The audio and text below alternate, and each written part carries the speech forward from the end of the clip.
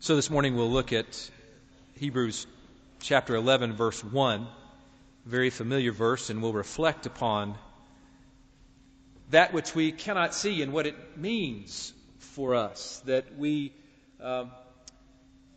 like Abraham, are called to follow God even when we cannot see the way that we are going or the direction that God is leading us. Samuel Proctor was a great African-American preacher, college president in North Carolina A&T, my hometown of Greensboro, North Carolina.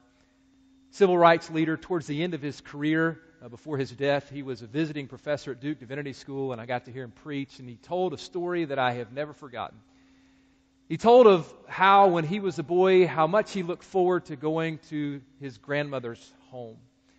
And how on the day of the trip he would be so excited, filled with anticipation. They would arrive after the trip, after the drive at his grandmother's home. And even though he loved playing in the farm and in the surrounding countryside, even though he loved everything about the place, there was one place that he went to immediately as they arrived. He went straight to the kitchen. Straight to the kitchen, because every time it seemed they would go to grandmother's house, there would be a hot meal just waiting for them the moment they arrived. Now, of course, his grandmother knew this habit and this pattern that her grandson had, and while he was running through the house, right before he got to the threshold of the kitchen, before he could see inside, she would firmly place her arm in front of the door. She would say, "Samuel, stop!" And he would stop. And then she would say, "Samuel, breathe it in." All of the aromas of the meats that had been cooking and the garden vegetables that were prepared and the cakes and the breads that were baking. Samuel couldn't see them with his eyes, but he could experience the aroma coming from that kitchen. And his grandmother said, "Samuel, that's the substance of things hoped for, the conviction of things not seen." We can't see God. We can't see with our eyes all that God is up to in our lives and in our world. But we have hope.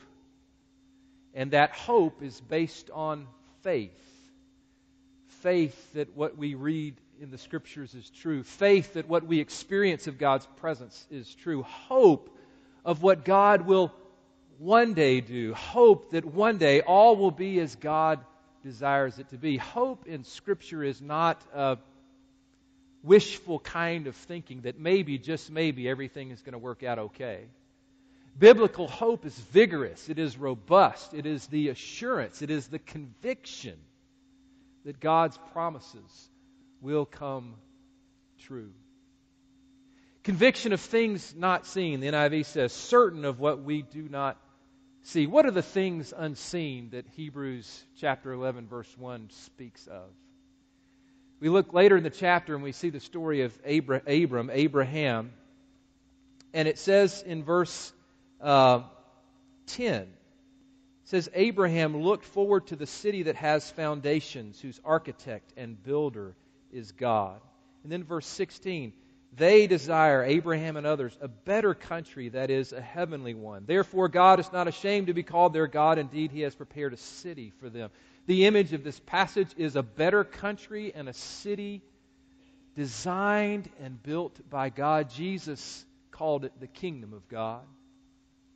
And so the things unseen in verse 1 refer to the things of God's kingdom, where all is as God desires it to be, where God's will is fully done, where one day creation will be fully redeemed, where all in Christ will worship God together and serve on a redeemed creation. And the things unseen, the things that we cannot see in verse 1, refer to the things of the kingdom. And so verse 1 calls us to live by hope and faith that these things are true, that they are real, and to allow the hope of what we cannot see to inform and to guide every aspect of our living. Which brings us back to grandmother's kitchen. I believe that even though we cannot see the kingdom of God, that God is consistently giving us aromas, a whiff of the kingdom, if you will.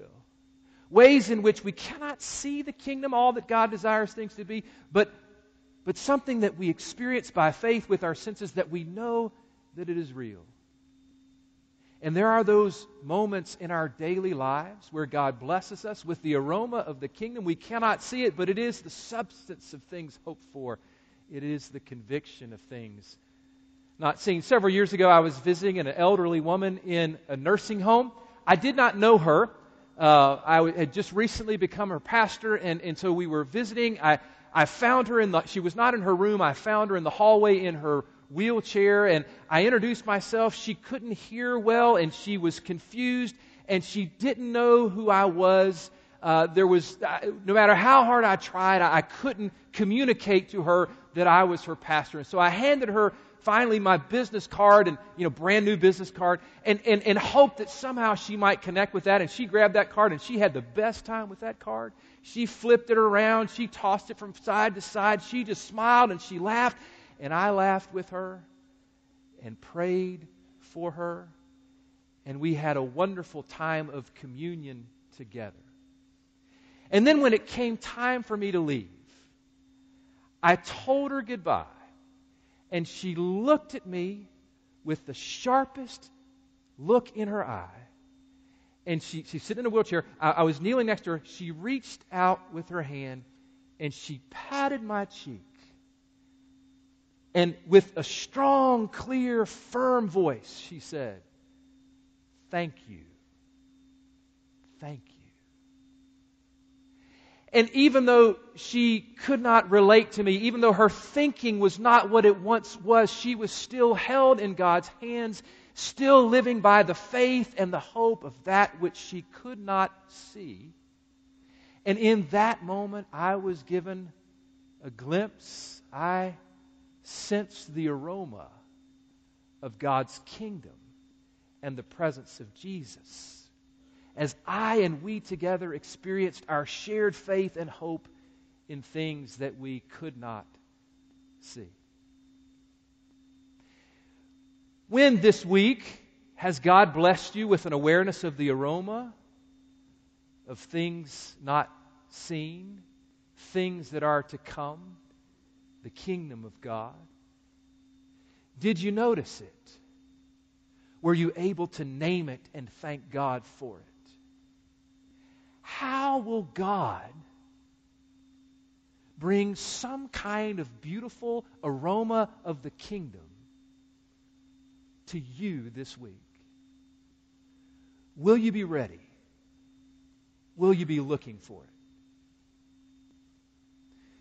Well, God is blessing us with this aroma of things not seen, of the kingdom of God, but it's not just about us. God calls us to be the sweet fragrance, the sweet aroma of Jesus and of the kingdom of God to all of those around us. It could be that you and I this week are the very people that God wants to use to point someone to something they cannot see unless they find it through us. Who all has been to Nicaragua on one of Fifth Avenue's mission trips? Every time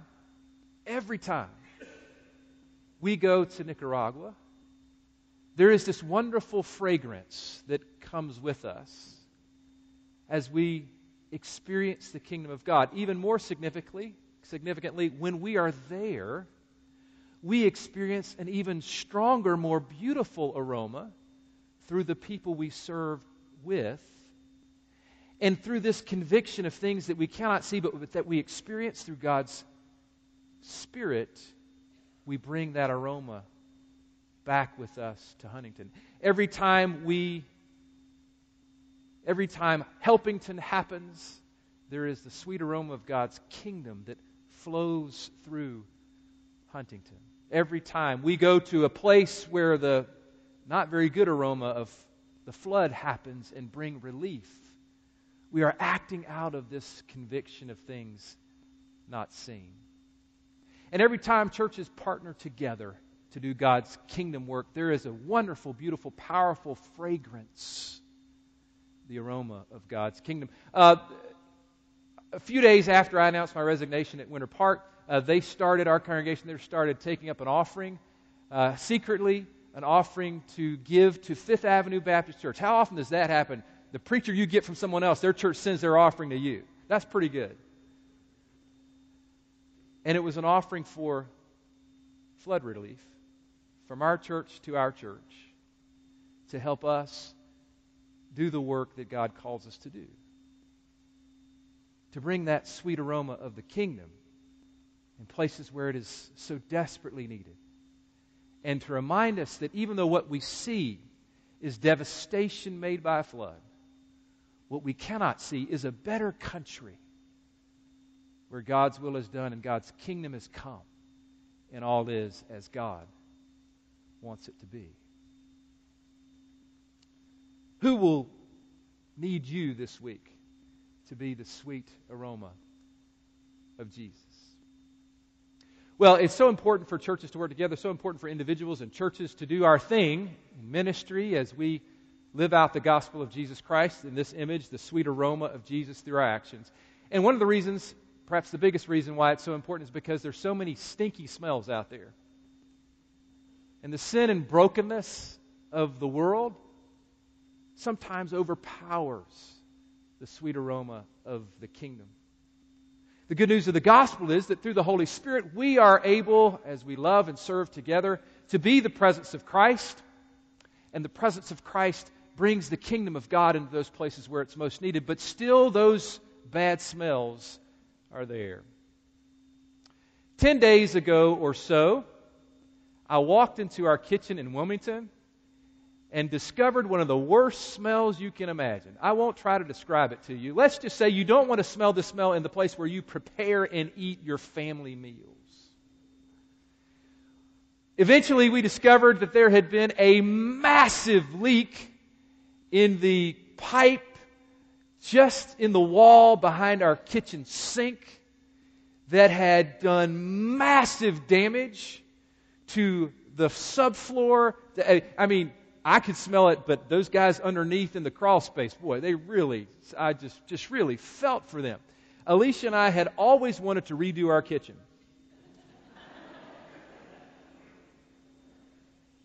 And so whoever buys our house is going to have new tile floor, new cabinets, new countertops, a new kitchen sink, and a new vanity in the half bath that's that's next to the kitchen. Thankfully, insurance paid for it, or is paying for most of it, minus our deduction.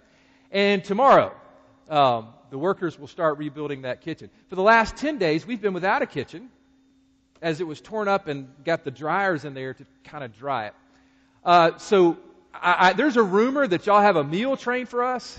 We are desperately,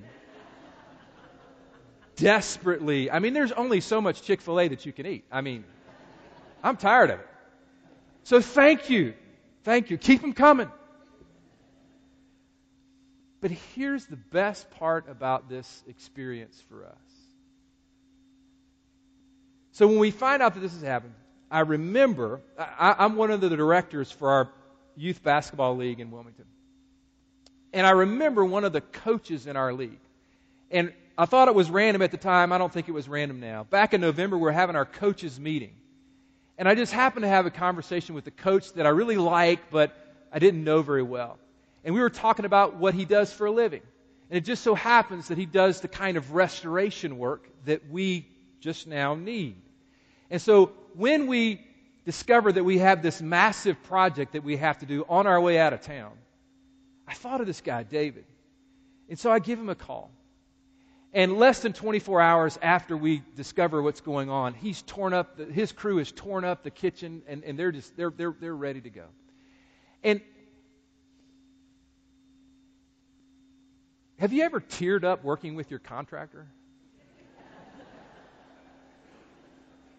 I just want to cry every time I talk to him, because he's been so kind, so thorough, so helpful. Our house is 2 weeks away from being on the market. He's going to take care of everything. We have no worries.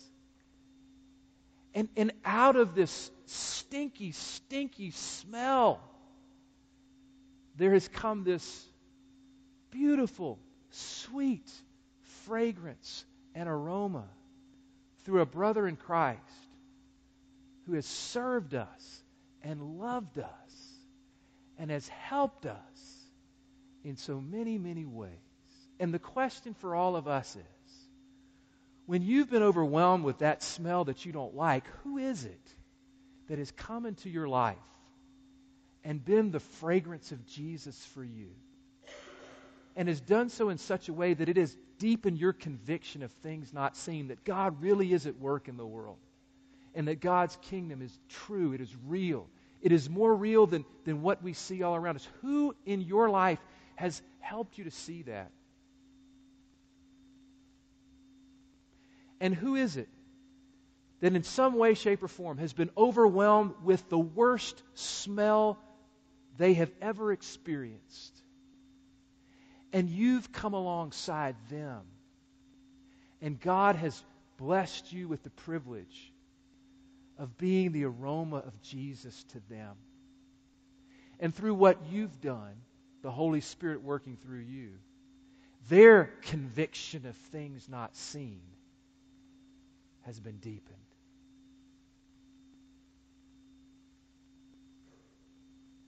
When we sing and worship, may the sweet aroma of God's kingdom, of the presence of Christ, fill this room. When we sing our hymn in just a moment, don't just listen with your ears, but get your nostrils in on it, your spiritual nostrils, and smell the sweet Spirit of Jesus. But as we sing, be prepared, have your senses heightened, so that when we go out this week, we'll recognize it when the aroma of the kingdom is floating our way. And as we sing and worship, may we allow the Holy Spirit to prepare us to be that sweet aroma of the kingdom for the people this week who will need it most from us. In the name of the Father, the Son, and the Holy Spirit. Amen.